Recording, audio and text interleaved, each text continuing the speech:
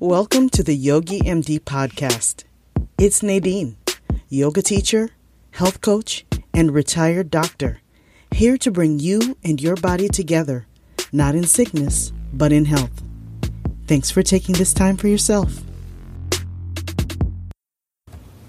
The question for today's podcast is, why bother exercising? Well, let's consider these sample questions I've been asked over the years by my yoga students. What can I do to help my achy knees or my back? How can I improve my posture? How can I improve my balance? How can I be more flexible? How do I strengthen my muscles? Can I prevent osteoporosis? How do I get better sleep? How do I relieve my stress? I can't relax. The answer to all of these questions and more is exercise. Let's talk about the benefits of exercising. We've all heard it said, use it or lose it. We are meant to move so that we can take care of ourselves, live independently, and with dignity. Daily life necessitates performing activities of daily living. Those activities include cooking, shopping, doing household chores, grooming, driving, and other. All of those activities require a body that functions well, a body that's able to squat, lift, reach, bend, push, pull, and twist. First of all, healthy weight makes movement easier. Let's talk about what healthy weight means. The most common way to classify your weight is by measuring BMI, which is short for Body Mass Index. The formula for BMI takes into account your weight and your height. The number that is generated from that formula is then used to classify you as normal weight if it is between 18.5 and 24.9, overweight if it is between 25 and 29.9, obese if between 30 to 39.9, and extremely obese if over 40. BMI does have pitfalls, however. If we take an athlete who has a lot of muscle mass, which is heavy, he or she may be considered to be overweight. If you take an elderly person who has lost a lot of muscle mass and has fat mass replacing that muscle, that individual may seem to be normal weight or even underweight. So BMI can't accurately take into account your percent of lean muscle mass and fat mass. So another measure and a pretty good predictor of disease risk is a waist circumference. Waist circumference measures how wide your waist is. It's to see how much fat you carry around the center of your body.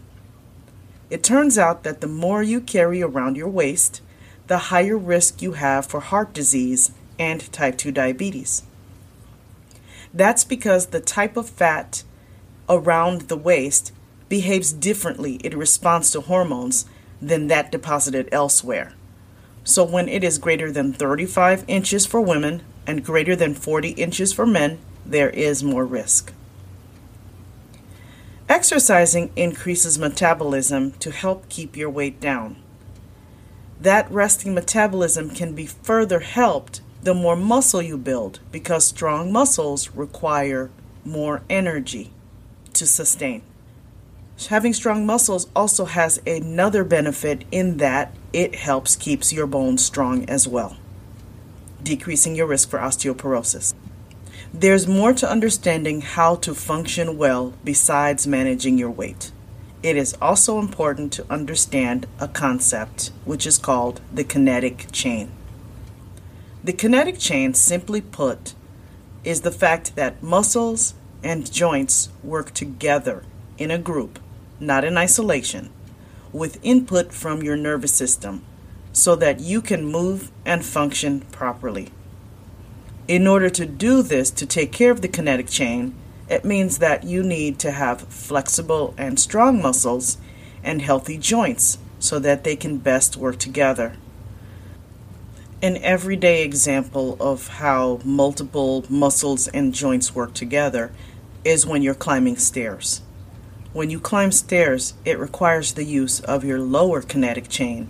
That includes the muscles and the joints of your feet, ankles, knees, and hips.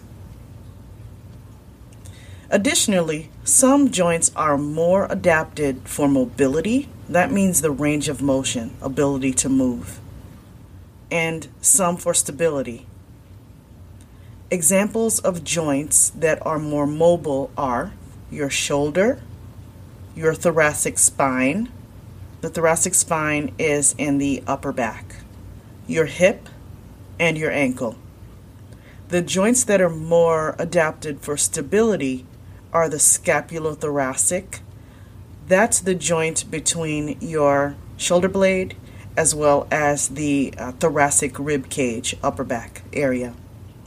Lumbar spine is also important for stability. That's in your lower back. Your knees are important for stability, as well as your feet. Think of this analogy. In order for a door to work properly, it requires the hinges as well as the door frame. The hinges are like the mobility joints, so that the door can swing open on the hinges, open and closed. The door frame is like the stability joint.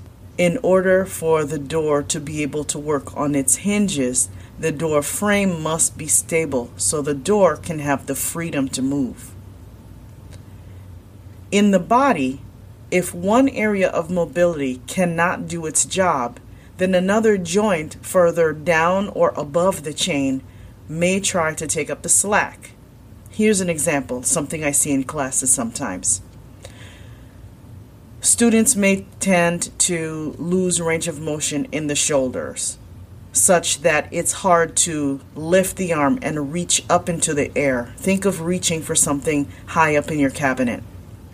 So if that range of motion is compromised and you're having a hard time reaching for something, then what may happen is that the back takes over. So I tend to see students leaning back and using the mid to lower back muscles to compensate for that. That in turn is going to put a strain on the back muscles and the lower spine, like the lumbar spine. Imbalances like this can lead to injuries. They can lead to osteoarthritis, the most common arthritis in the United States, pain in the joints and muscles, imbalance, and falls. So it's important to pay attention to good posture. Good posture means that in the standing position, you stand such that your shoulders are lined up over your hips, which are lined up over the knees, which are lined up over the ankles. Head position is also important. If you were to take a line and draw it halfway down the ear, that line would line up with the center of your shoulder. The chin is parallel to the floor. The feet are approximately hip-width apart, or 2 fist distances, and the toes are pointing forward. When good posture is attended, it's easier to breathe. That leads to better lung function and an increase in energy. It prevents muscles from straining to bring you back to good posture. It protects your joints because they are aligned properly, and it's easier to balance.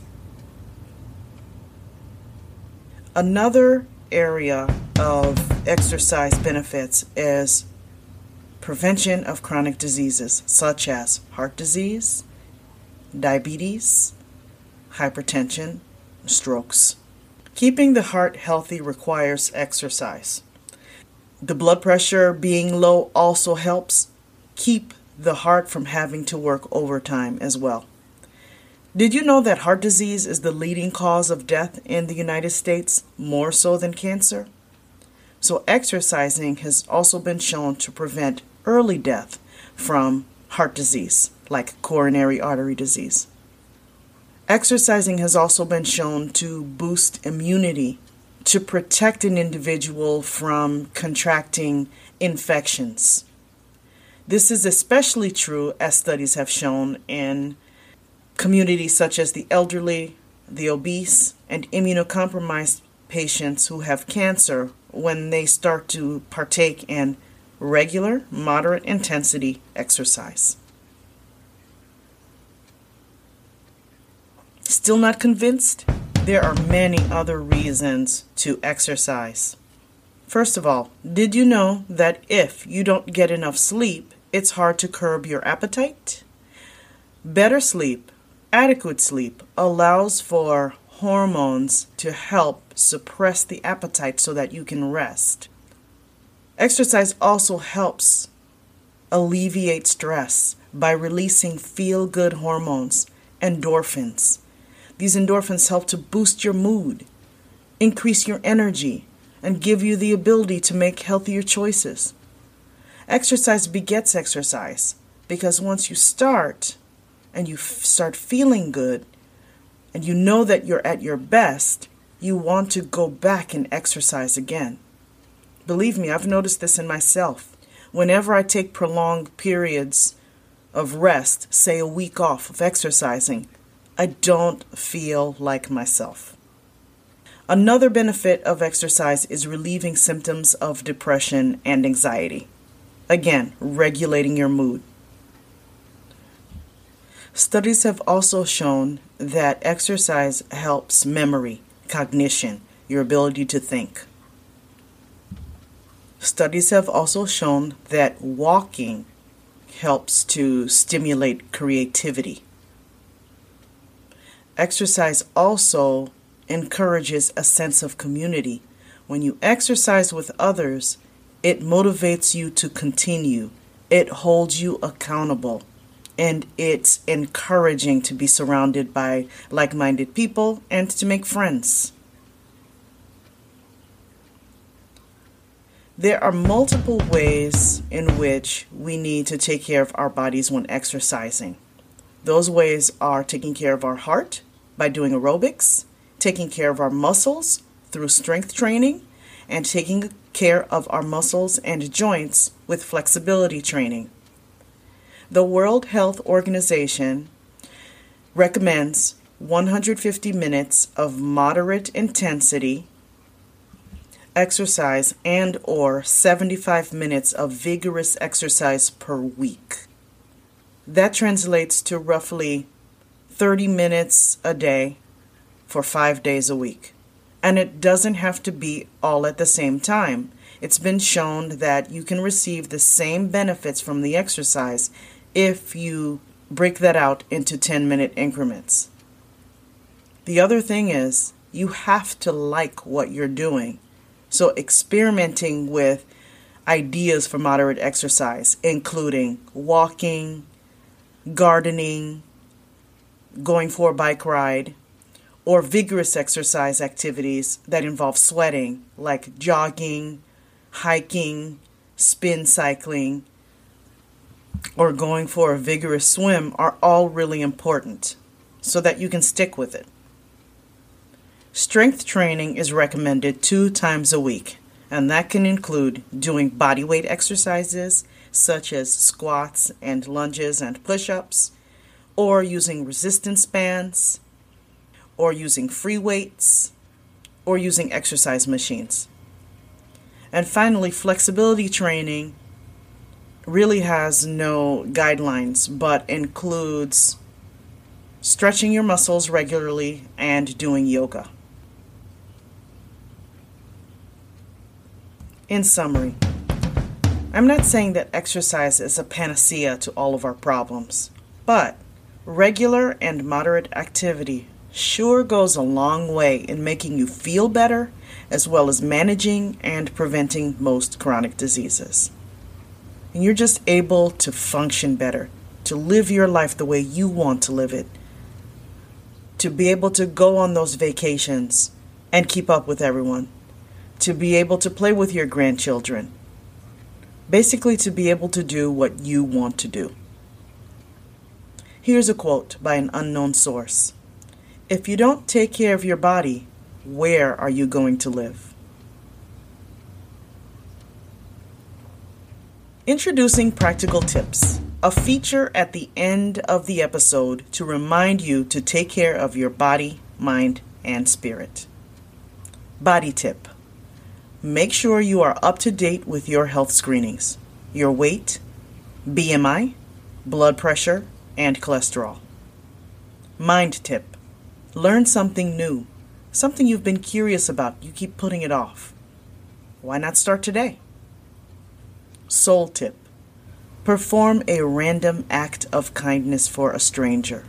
You'll be amazed at how good both of you feel at the end of it. Thank you for joining me.